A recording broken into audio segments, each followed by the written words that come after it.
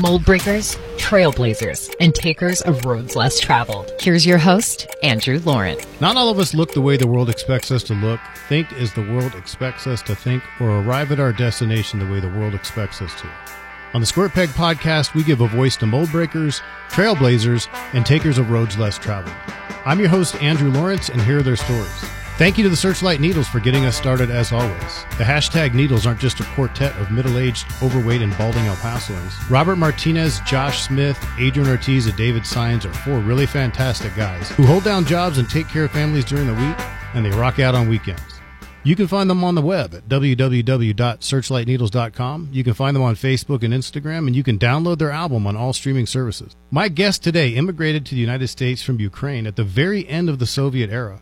She spent her adolescent and teen years in New York and attended medical school as a single parent before becoming the only Jewish female Ukrainian immigrant female bariatric surgeon in Las Cruces, New Mexico. That was a mouthful. Oh, and she might be my cousin, but we'll talk more about that later. Karina Arbatova McArthur, welcome to the show. Thanks for having me. You had an eventful morning. You have a very demanding job, and I'm glad you were able to make it here today. Of course, we won't ask you any details, but how accurate was I in my introduction to you being the only Jewish female Ukrainian immigrant bariatric surgeon in Las Cruces, New Mexico?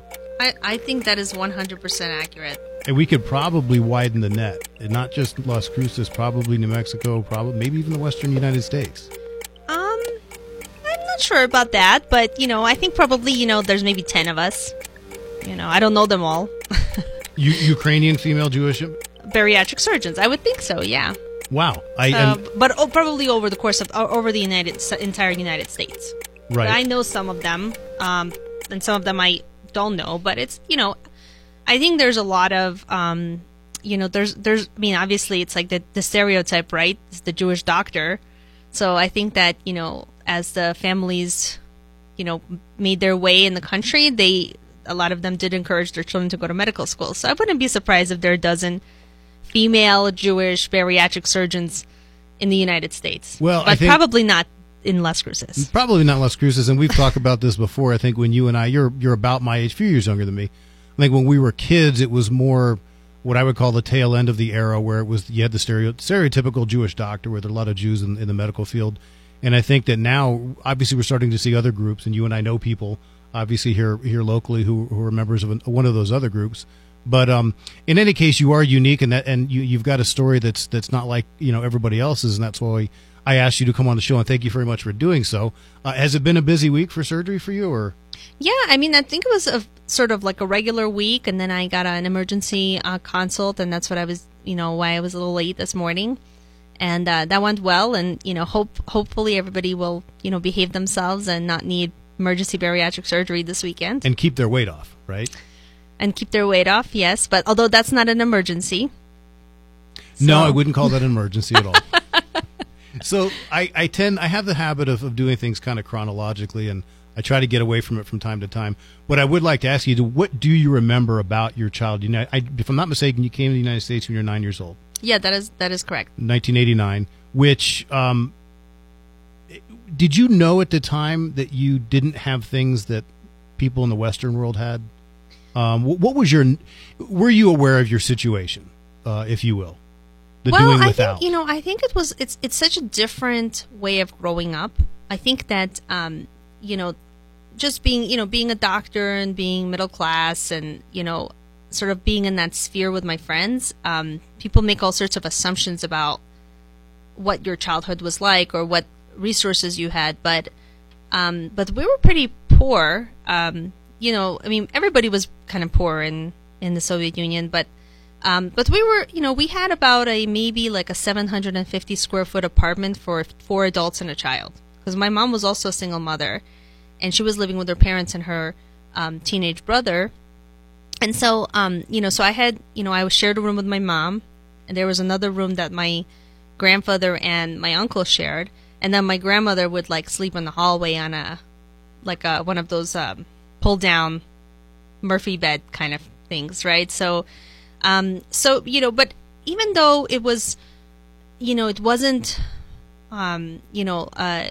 privileged childhood. Like I still, when I think about my childhood, it was fun. I had good friends, and I liked my school, and my mom did everything she could to like make sure I had toys and all the regular things that kids had. It's just that now if I went back to that apartment, which I had never had, I would probably be shocked because it's probably the size of some master baths. The whole apartment is probably the size of some master baths and closet combinations in here in New Mexico. Well, I think, a lot of people get, and this may sound a little bit cliche, but what you have doesn't necessarily have to be things or items. And, as somebody who grew up with grandparents that lived far away, I mean, I grew up in Washington, D.C. I had grandparents in El Paso, Texas, and a grandmother in Miami. The fact that you have grandparents in your own home is something of a value, something you can't really put a price on.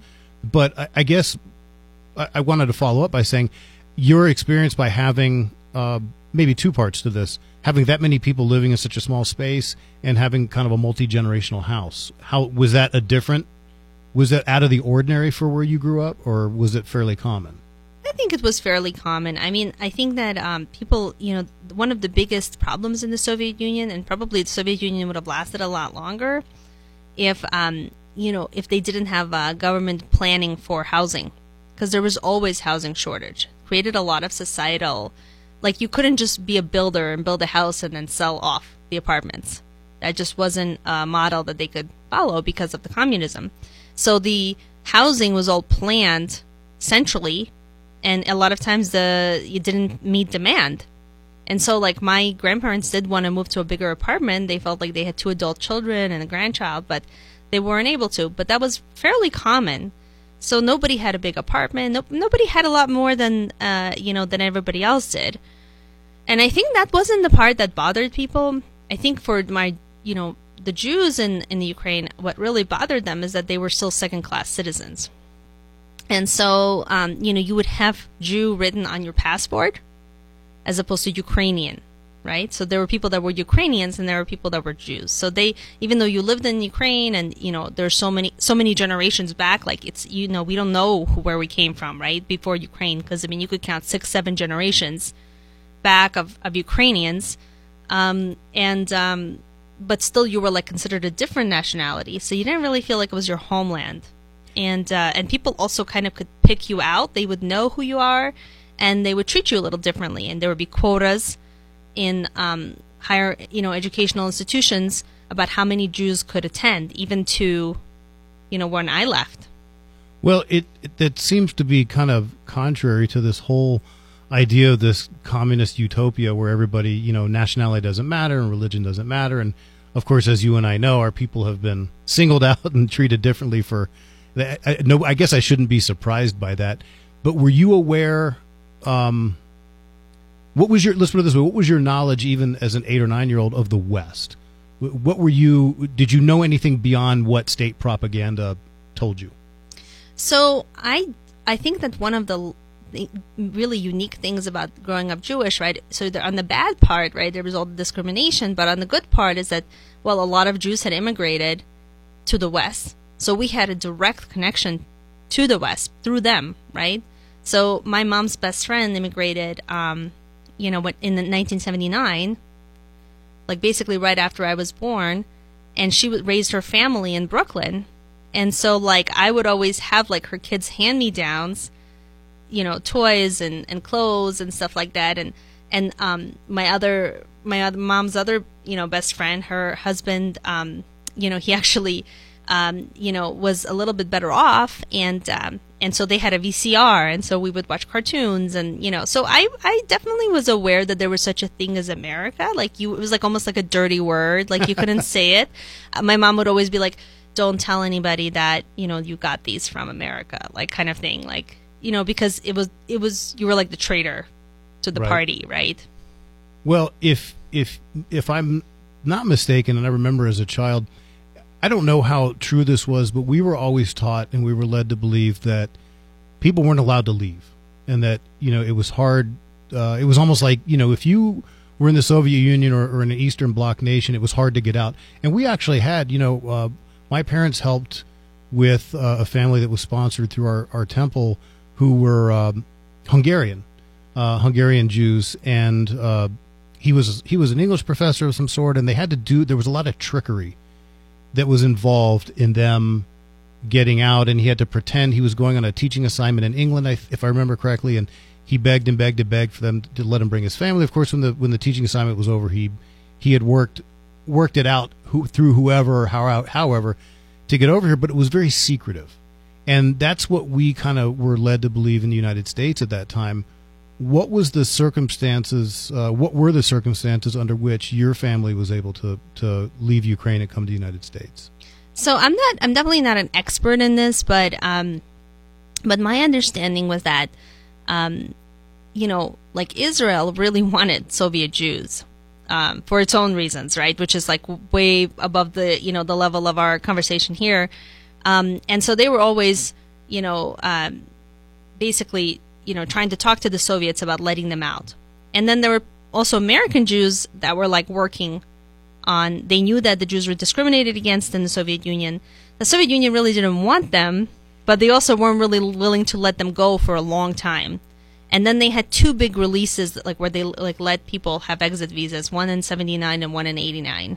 And then after that, once the Soviet Union started falling apart, it became a lot easier to secure like a refugee visa. Right, and it kind of occurs to me of course, the Soviet Union didn't like Jews. You would think they would want to get rid of them, but still made it difficult to get out. And you kind of followed, you led me to kind of where I was going before. The timing of you coming over is pretty close to when the wall started to come down. Was there any overlap? Did that have anything to do with it? Did it make it easier for you? I do think so. I think that, that was around the time of Gorbachev. Gorbachev was, attempted to save the Soviet Union by relaxing the firm grip. But unfortunately, it was so rotten from within that even when that happened, basically it just all kind of fell apart like a deck of cards, right? And like a house of cards. And so, that release of Jews in 89 to 91 or so absolutely had, they didn't care that much anymore. Let's just put it this way. And they were just like, yeah, that's fine. They had bigger problems to worry about. Yeah. And so it was easier, but we were stateless. So we left as refugees. We completely abdicated our citizenship of the USSR. Of course, there's lots of stories of people like going to travel and being students and stuff like that. And, from the USSR, and then all of a sudden realizing they didn't have a country anymore after the fall, right? Right. And all of a sudden they would have had to come back to Latvia or something like that, but they didn't have a Latvian passport. So there's all sorts of people like, kind of being stuck in those weird situations. And we were basically stateless. And so, we spent about 3 months in Italy being sort of stateless refugees, waiting for our American paperwork to go through. And then it took about 6 years, I think, to get American citizenship, something like that. So we had, we were permitted to stay, we're refugees, we were permitted to stay. We had green cards, but we didn't have citizenship for 6 years. Was that the idea all along, was to become a citizen? Yeah, I definitely think so. Mm-hmm. Did you feel like it would be safer than, when you're in the kind of that limbo status with even a permanent resident or? Yeah, no, definitely. I think that, everybody in by that time that I got my citizenship, I was very American already. Now, who came over? You and your mom, or was it your grandparents or your uncle? So we, my grandmother had two sisters that she kind of spent her whole life with, very close, and it was, her, my grandfather, their two kids, which is my mom and her brother, myself, and then also her sister and her sister's family, and their grandkids all came over, and with the plan that at some point her other sister and her daughter were going to come as well.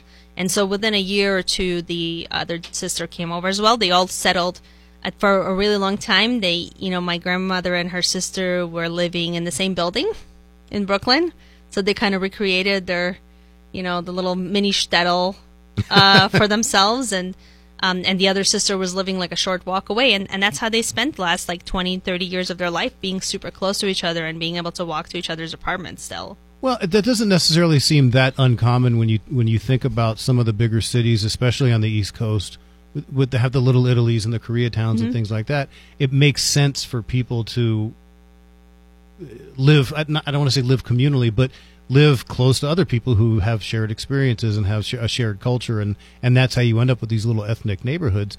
Now, before we move on, I just thought of something that you had actually mentioned a couple weeks ago, and that you didn't have an orange until you never had an orange until you moved to the U.S. So yeah, there were certain fruits that it was like really hard to get, and I remember. I'm sorry about that fly. That fly loves you. It's killing me right now. And I want to come over and smack it right off your head. Yes, it's like my nemesis right now. So, so, I mean, I never went hungry. I always had plenty of food and really nutritious food, really, like, I mean, we would have feasts like everybody just had such good skills in terms of cooking because, you couldn't really go to a restaurant very easily. You didn't have extra money and stuff like that. So we would have these incredible feasts, at our houses, right? Well, like all fresh baked pastries and fresh baked, fresh cooked, food and stuff like that, really complex stuff. But, there's just certain things that you just would not be able to get. There's no way to really get any kind of processed foods, which isn't necessarily a bad thing. It's you know what? It's very funny to me, right? That like, we kind of came to the U.S. and we were like, oh my God, we can get Doritos. I remember like I had just like a passion for Doritos. Like I just thought Doritos were like the best thing ever. And now we all went back to like Whole Foods and all this stuff. And I mean the store Whole Foods, but like literally the concept of Whole Foods. Whereas like I spent my entire childhood, eating Whole Foods and thought it like sucked, and like everybody who was in America like had it so much better. So it did kind of change over the course of my lifetime. But there's certain fruits like bananas and oranges were like much harder to get, just because they're not fruits that were grown in the Soviet Union, and it was like a treat to get like bananas. Like I was like, oh my God, I can't believe I got bananas. But there's never a shortage of beets, right?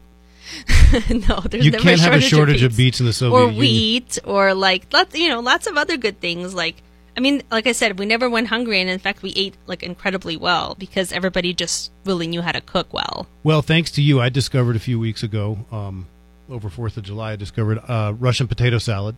Yes. Which I didn't eat. I just kind of a weird thing. When you were making it on Saturday, I was like, oh man, I'm having so much of that tomorrow. And then Sunday came and I didn't have much of it. And I ate some and it was good. But it's the pickles. I like the pickles in the potato salad.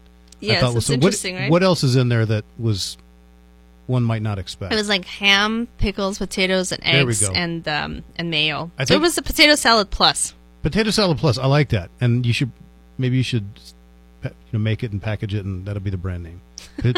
Karina's Potato Salad Plus. I think. Yeah, it's one of those things that's really hard to like keep. It's like you make a huge amount of it, right? Because all the ingredients are super cheap. I mean, you get a dozen eggs, like a bag of potatoes, right? Like really cheap bologna or ham. I guess it was bologna, not ham. It was bologna, and then pickles. You're talking about all of the ingredients for this gigantic bowl of potato salad are $10. And then you have all of it left over all the time. It's better to have too much than not enough. Yeah, right? But after like about a day or two, I mean, all that mayo and potatoes and eggs is not going to keep. Now, learning English, we talked about this. You spoke Russian and Ukrainian at home. I didn't speak Ukrainian, just Russian. So we were in a part of Ukraine that they mostly was Russian speakers. Odessa, yeah. Okay, so coming to any English at home? No English. I remember my mom put me in a class, and like I learned a few words. It was like an English class, and she was like, "Okay, we got to get you ready because you're going to America," which was like surreal, and so I learned a few words, but I was a regular kid, right? So I was just like playing and doodling while they were trying to teach me English words. So I think I came with like 4 English words: goodbye, frog, love, and I. So somehow I was like trying to speak English like by combining these 4 words. And then of course, as soon as I came to the States, my cousins all taught me like all the bad words, right? I think I can't get over frog. I think frog is funny. That's just a weird one. That's just one of the words that out of the way. But what time of year did you get here? End of April. And did you go to public school right away? Or no, I had a break, like 6-month break. Okay. And when you went to school, did you feel like you'd picked up some English? So it was funny because I was like, I loved reading, right? And I had very limited access to like Russian novels because, I mean, where are you going to get those? I mean, 89 in Brooklyn, like it wasn't right now. You can get any kind of book you want, right? And probably would be a lot harder to learn English because, you know, I mean, you can live completely well in southern Brooklyn without speaking a word of English. Like, you don't have to speak English. And so, but at the time, right, I was like, I wanted to read, I wanted to watch movies, and I couldn't understand anything. So I would go to the library and I would just look at the covers. So when I finally went to school, I tried, you know, I was a little bit of a bad kid. So I would like sometimes like take Russian books and just read them because I didn't understand anything like what the teacher was talking about. And so the teacher, that was, I guess they didn't have ESL or something like that. I don't really understand it, but the teacher put me in the back of the class with like another kid and like another 10-year-old. And she was like, teach her to read. Now that's efficiency, right? That's like, you know, New York public high school efficiency. Like, you don't hire a teacher, you just get like one of the kids to teach other kids. And yeah, and this kid was like reading with me, and I would like get a word wrong, and he would make me feel dumb because it was like my peer, right? And I was like, I don't want him to make fun of me. So that's how I learned. Yeah, so that's how I learned to read. So by the time, you know, a year passed by with that kind of like intense peer pressure, I spoke English. I mean, with an accent, but I spoke English pretty well. Yeah, and then did you continue to go, were you in public school all the way through high school? No, I ended up going to, like, it's actually a miracle that, you know, that I can speak English as well as I can because I went to, like, a Russian Jewish school, private school, like, from 6th to 12th grade, and, like, everybody was, like, a Russian as their first language. And with the instruction, though? The instruction was in English. It was in English, but, you know, all the girls in the school were all Russian Jewish immigrants. And, you know, they all would speak amongst themselves and, you know, in Russian as well. But, you know, somehow actually, you know, one of the most unique things about my class in that school is how well everybody did. So it was like our educational level in that school wasn't very high. I mean, we never even had AP classes. Like, AP classes are this big thing. I think they tried to do one AP class and it was like a miserable failure. So no AP classes. Nothing, you know, they tried to have like a couple of college credits that we could do, but it wasn't at the level of a lot of the public schools in the area even. And, but in our class of 12, everybody went to college. And, I think we have like 5 doctorates out of 12 people. So there's me, I'm a surgeon. There's 2 dentists, 1 foot surgeon, 1 PharmD. And out of the other people, like the other 7 people, some of them probably have MBAs at this point. I know a bunch of them went to business school, but some of them have MBAs. So it was kind of, you know, bizarre, right? Because you've got like all these kids. It was like a charity school because all of us could only pay like $200 a month for the school. And yet everybody ended up being really well off. And afterwards. Well, I think if I had to guess, I would say the tradition among our people of holding education in very high regard. And the work ethic of an immigrant, regardless of where you came from or what your ethnicity is, put those things together and probably not that surprised at what you just told me about how everybody ended up. Now, when you went to college, did you go locally in New York? I went to NYU. Okay. It's like a pretty popular school for kids from New York. Well, and pretty competitive admissions, I would imagine. I mean, it has that reputation of being a very well-respected. Now, did you know when you went to college that you wanted to go to medical school? I had some ideas about it, and it was really just there's a reason that like all of the doctorates that I told you about were all in the healthcare fields. It seemed like a very acceptable and positive thing to do in general, but also like as a female, you know, it was very it made a lot of sense, right, to go into healthcare, and so. It seemed like more of a sure thing in terms of just having a stable salary, and you know, something like the law or business like probably required like a lot more humanities and English, you know, like proficiency in writing and stuff like that. So sciences were like a refuge for all of us, and so I had an idea that healthcare was something I wanted to go into, and then you know I went into university and I just kind of like fell into it. I mean, I had an idea that that's what I wanted to do, but also a lot of people I knew were going to pre-med, and I was like, well, I might as well be pre-med and see what happens. And then it just sucked me in. So, I actually had a lot more of my, real understanding of what medicine is once I got pregnant and once I had my daughter. And I had a lot more interaction with the healthcare system than when I first started taking pre-med classes. Like, I was almost like, well, I might as well do these pre-med classes because I can't go to medical school without them. But I wasn't 100% sure that that's what I wanted to do. Now, you had your daughter when you were in college or medical school? College. Okay. What year? I got pregnant in the beginning of my junior year. Okay. And you did, a couple months ago, real long, total, that whole story in long form. And I think it's amazing, the idea that, I had it easy when I went to college. I lived at home. I had all my meals prepared for me. I was very fortunate, didn't have to worry about how it was going to be paid for. Didn't have to worry about all those things. And I still felt like, being a student was stressful to a certain degree. I would imagine at this point you're on student loans. You're a single parent, and you're trying to navigate this whole thing. Yet you found a way to, did it ever, becoming a parent at that point in your life, did it ever give you any pause about pursuing medicine? Did you ever think, maybe I should just, another 4 years of really intense study plus God knows how many more years of other stuff after that might be a little bit of a tall order. Did it ever do you have any second thoughts about? No, that's a really good question. I think it's complicated because, right now, like looking back on it, right, it seems like this great accomplishment.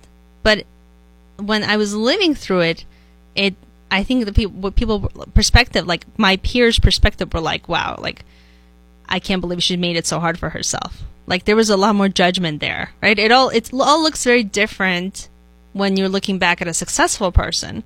But at the time, there was no guarantee that I was going to even go to med school. Right. So I think everybody just thought I was like nuts, And for me, like, I mean, it wasn't even a question to have the baby or not. Like, it was not something that it's something that I really feel strongly about. So I was like, once it happened, it was like, well, that's what my life is going to be like. But I think definitely people had a lot of questions about like how I was going to do all of it. And I think when at first I just kind of went through the motions, and I was really, lucky, because I had kind of went through college pretty quickly. I had some credits when I first got into school, and then I took like 18 credit semesters. So by the time I actually was like well into my pregnancy, I only had 8 credits left for college. So I was like finished in 3 years basically. So I spent the last year of my college essentially taking 8 credits and like raising a newborn. And so when she first was born, I definitely had my doubts. I didn't think I could do it. I mean, I was so exhausted. And I think that's the story you were talking about that I wrote about, is that, I ended up with, kind of not filling out my applications, like always putting it off. And then I got to the point where it was the deadline, and my family had to sort of swoop in and say, we're taking the baby, you need to sit down. And we used to do it with the typewriter. So, you had to sit down on your typewriter and type up your applications. And then and then once I started getting the interviews, I was like, well, you know what? I'm actually getting interviews. People are interested, but I didn't front and center my motherhood at all. Like when I was, they can't ask you that question, and I didn't volunteer the information. And maybe some people would have thought it was really interesting, but my experience throughout when I applied to residency was that one person did write that I had a small child on my recommendation letter. I had a general surgeon at a very respected institution who was interviewing me said, well, it looks like somebody wrote that you have a small child in your recommendation letter. I guess they thought it would help you. Do you think that even today, I mean, in 2021, I know we've come a long way. Do you think that there are still, I'm willing to bet at that time nobody would have cared if a male student or a male applicant had a small child. I'm not 100% sure about that either. Like, I think there's some people that would have cared and would have been like, that's, how is he going to have time for residency? And, but yeah, like, I definitely felt like the fact that was in my recommendation letter when I applied to residency hurt me. And it made people wonder, like, why does she have a kid? Why is she a single mother? And how is she going to be able to handle surgical residency? I'm not the only single mother I know that has gone through surgical residency. You know, I know a person that has 3 kids that went through surgical residency as a single mother. I know another person who is a plastic surgeon who had 1 kid at 15 and 1 kid at 17. Wow. I mean, I was almost a college graduate, you know. Well, I mean, and in my 20s, you know. It can definitely be done. And I think, you know, had a conversation a few weeks ago with another friend of ours who's a surgeon here locally. And, you know, she was a different situation, but had small children, trying to do a residency with a husband who was overseas. And, I mean, it can be done. And I have all the respect in the world. I don't know that I've had, you know, maybe for a better, you know, I spoke about my kind of easy time-ish going through college. When I first moved to New Mexico here and I was going through my basic job training, I had my challenges. I was far from home. I was in a place that was, you want to talk about a culture shock, go from Washington, D.C. to Silver City, New Mexico. And, I mean, we all had our challenges, but what I didn't have anybody else to take care of. So, I mean, I kind of think about some of the struggles that we have. Somebody's always got it more difficult.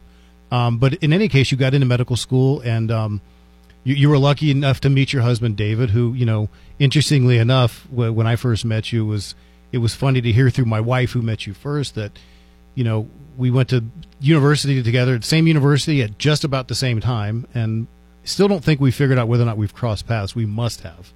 And then to end up, you know, here in Las Cruces together. But you go through medical school, you do a general surgery residency, and then you settle on bariatric surgery, correct? Right. What drew you to bariatric surgery? Well, I think I wasn't 100% sure I wanted to do bariatric surgery at first. I wanted to get more skills in laparoscopic, minimally invasive surgery, and then I just kind of fell in love with it during my fellowship.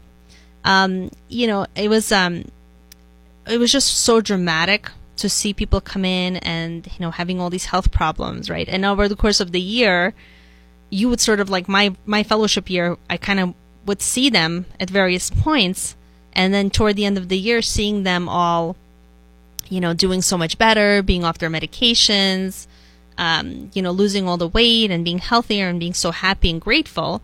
And I realized that this was the right place for me because I really wanted to be in a very happy field. And there's very few happy fields in medicine. There's like OBGYN, right, where you're delivering a baby. There's, you know, there's things that are like simpler, but most of the time when people are in a doctor's office, they don't really want to be here. And that the only difference with what I do is that people are very happy to be in a bariatric office. They're very happy to get bariatric surgery, and they're happy afterwards. And so even though you're doing something really amazing, you're really promoting wellness as opposed to necessarily treating the disease once it's far gone. So you're preventing them from getting really sick and being in that sort of depressing state. Now, you mentioned something a few minutes ago about you being interested in laparoscopic and minimally invasive surgery. That's one thing I wanted to ask you about. Do you do anything but laparoscopic? I do. It's very rare that I have to do any kind of open surgery. So mostly I do laparoscopic or robotic surgery, but nowadays almost everybody is doing most of the general surgery with laparoscopy. When I trained, you know, so I was in residency, you know, 15 years ago, there still was yes, most of the things were done laparoscopy, but it still was considered the gold standard to open up and do open surgery in a lot of places. And now I feel like everybody can pretty much do everything laparoscopically or minimally invasively unless they really, really have to do an open surgery. I have to tell you, I mean, you know a little bit about my history. I have a very good relationship, or had, with a formerly large orthopedic surgery group here in town, and I think it's different for men. Like, I was almost a little bit disappointed when I had my knee surgery a couple of years ago that all it was 2 little dots. I didn't get you know what they say, chicks dig scars. Like, I don't think my wife cares really, but you know, it's like for an athlete or for somebody who's involved in athletics and fitness to have a nice little scar, it's like a trophy. Yeah, that's funny. But so I'm really interested, and I've told you this story before.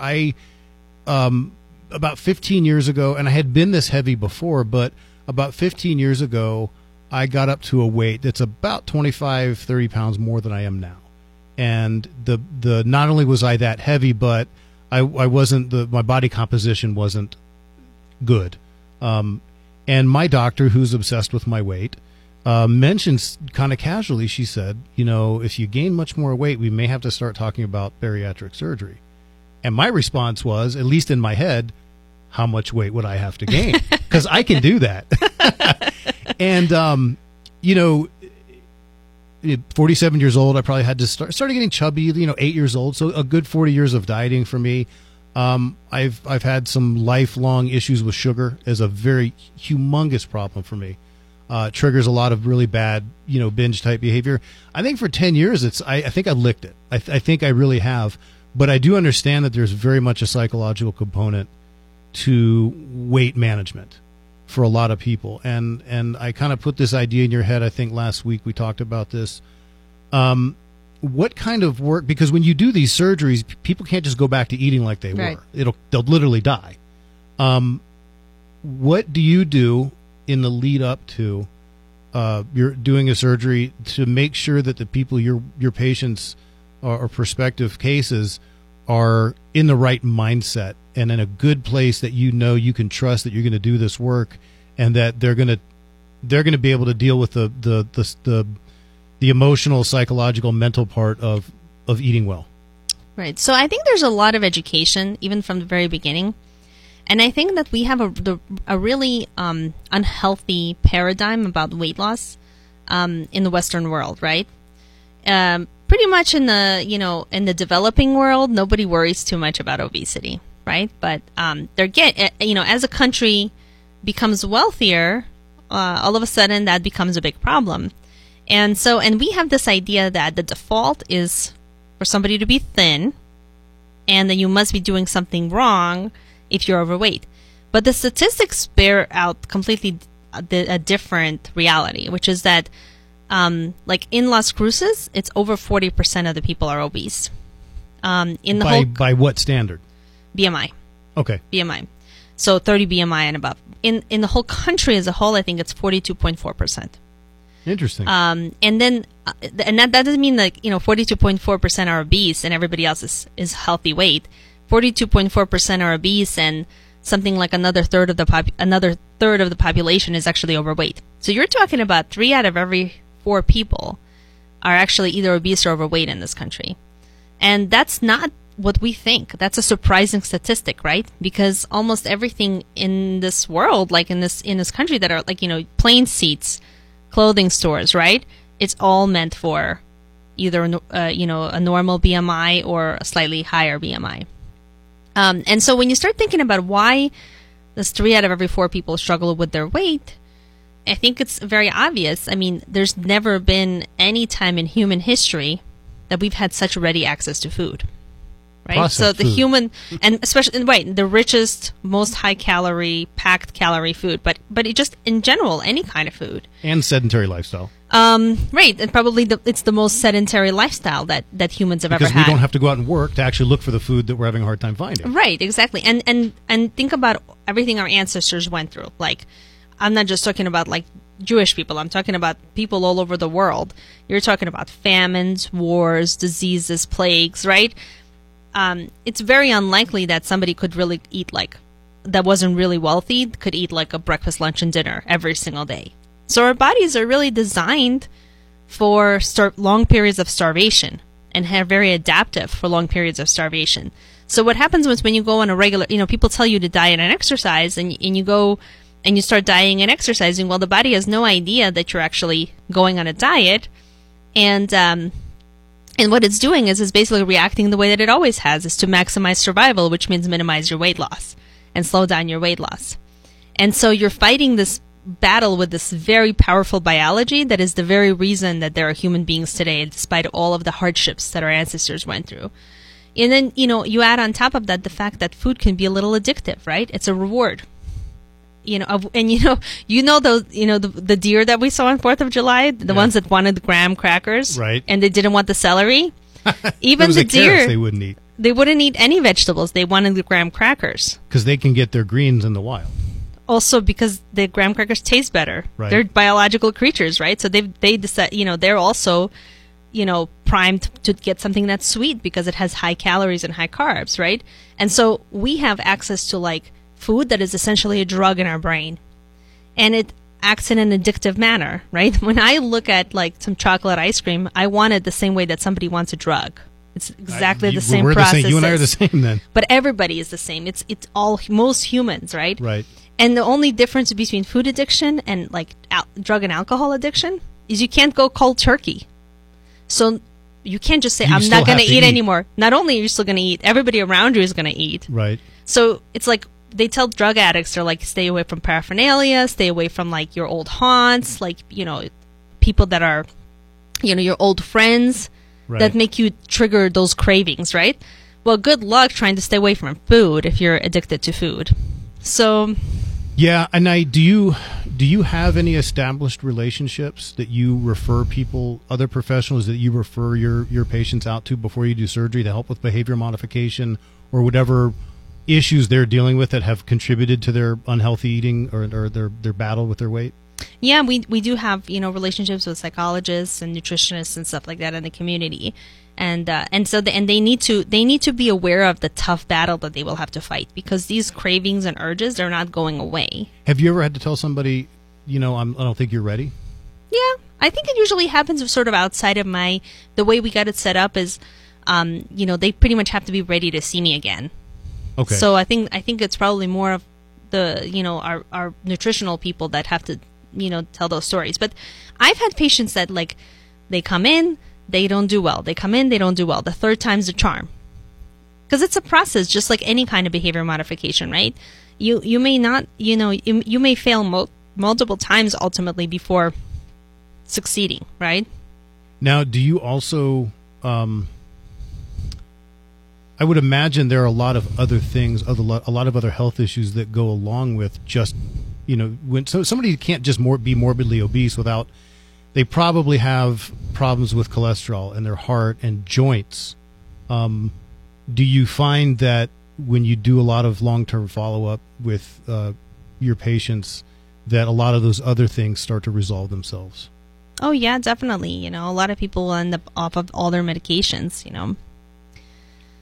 They'll just taking vitamins after the surgery. And that's something that I just, honestly, it was just kind of thought about. I hadn't thought about before you came in here today, but, you know, I see a lot of things. You know, I have my issues. I go to a pain management doctor, and sometimes I feel weird walking in there every 3 months because I'm one of the youngest and healthy. I'm a physically fit 47-year-old who just happens to have a lot of issues that cause me a lot of pain.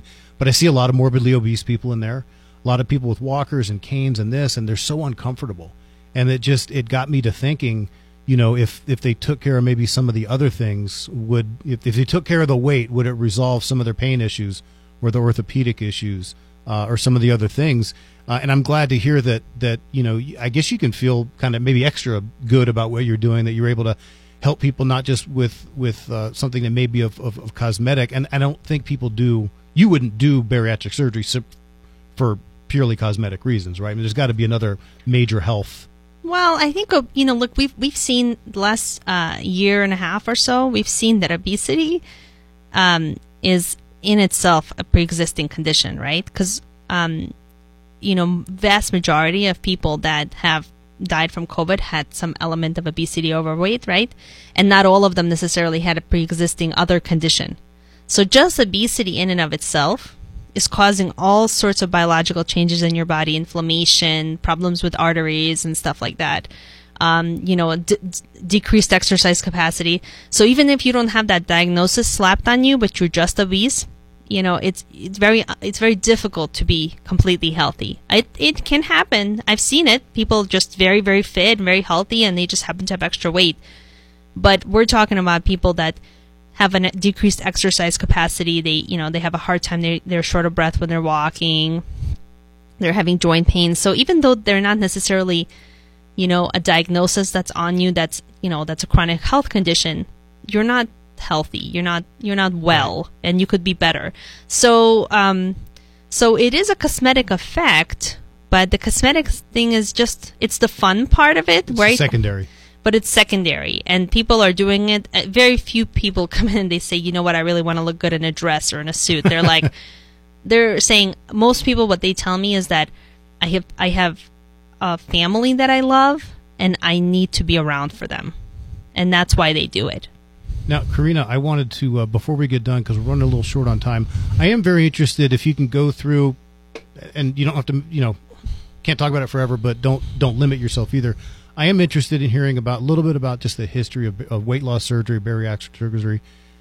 When did people start doing it, and how have the techniques evolved and progressed to what you're doing today, the procedures you're doing today?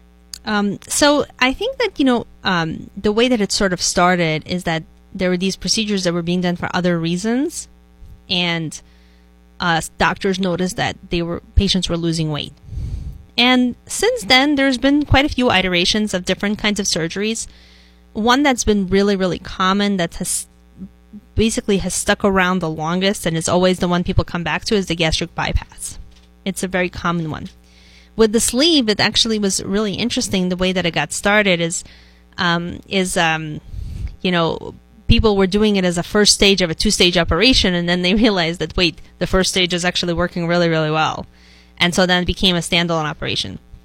Something like the gastric band was very popular. That was pushed by industry, and it was really successful for some people, but it's something that is becoming less popular. And, I'm part of all these different, organizations, and I see people, experimenting and trying with different techniques all the time and doing research on different techniques all the time, balloons and suturing the stomach. And then on the other hand, there's also a ton of research now into weight loss medications. That some of them are very promising. You mentioned something about the balloon, and that may be the one I was thinking about. Which is the one that you have to go in and get every now and again and replace?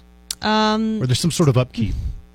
Probably the gastric band is what you're thinking, with inflating and deflating. And how does that cause more?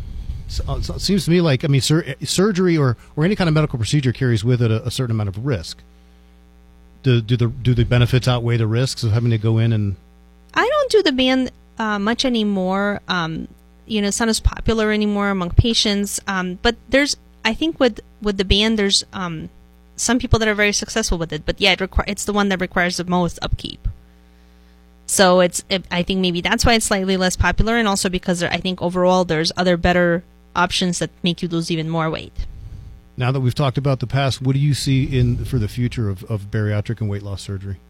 So that's a really, really good question. I actually do think a lot about the future because, I always think to myself, and I joke around like this, I'm like, well, 100 years from now, probably somebody's going to be like, looking at us like medieval doctors, right. And they're going to be like, wow, can you believe they just would go in and cut the stomach and do all this stuff to make somebody lose weight, and they would have medications or something that would do it. So I think that the way that I see the next, let's say, 20, 30 years in bariatric surgery is I think the surgeries aren't going away. Because I always tell people, that's really nice that they might have medications for it in 100 years, but you're living now, and life is short, and if surgery can help you, even though some people think it's a little extreme, but if it's very safe and if it can help you live your better life, you can't wait around for something better. We know diet and exercise doesn't work for most people. So I think in the future it's going to be a multidisciplinary process. I think surgery is going to be a part of it.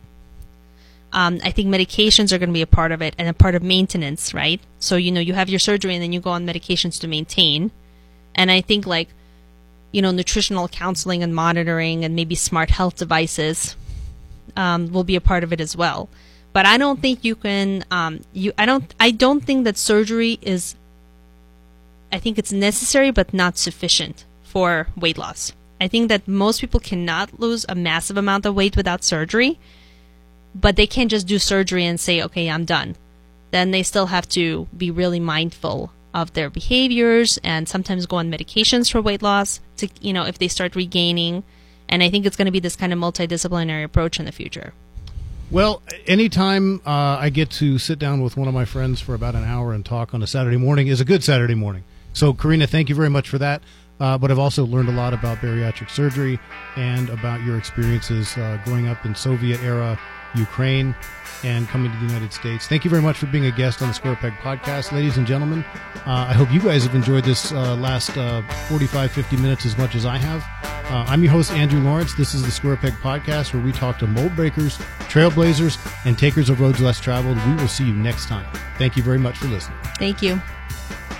Proudly produced by LasCrucestoday.com and Bravo Mike Communications.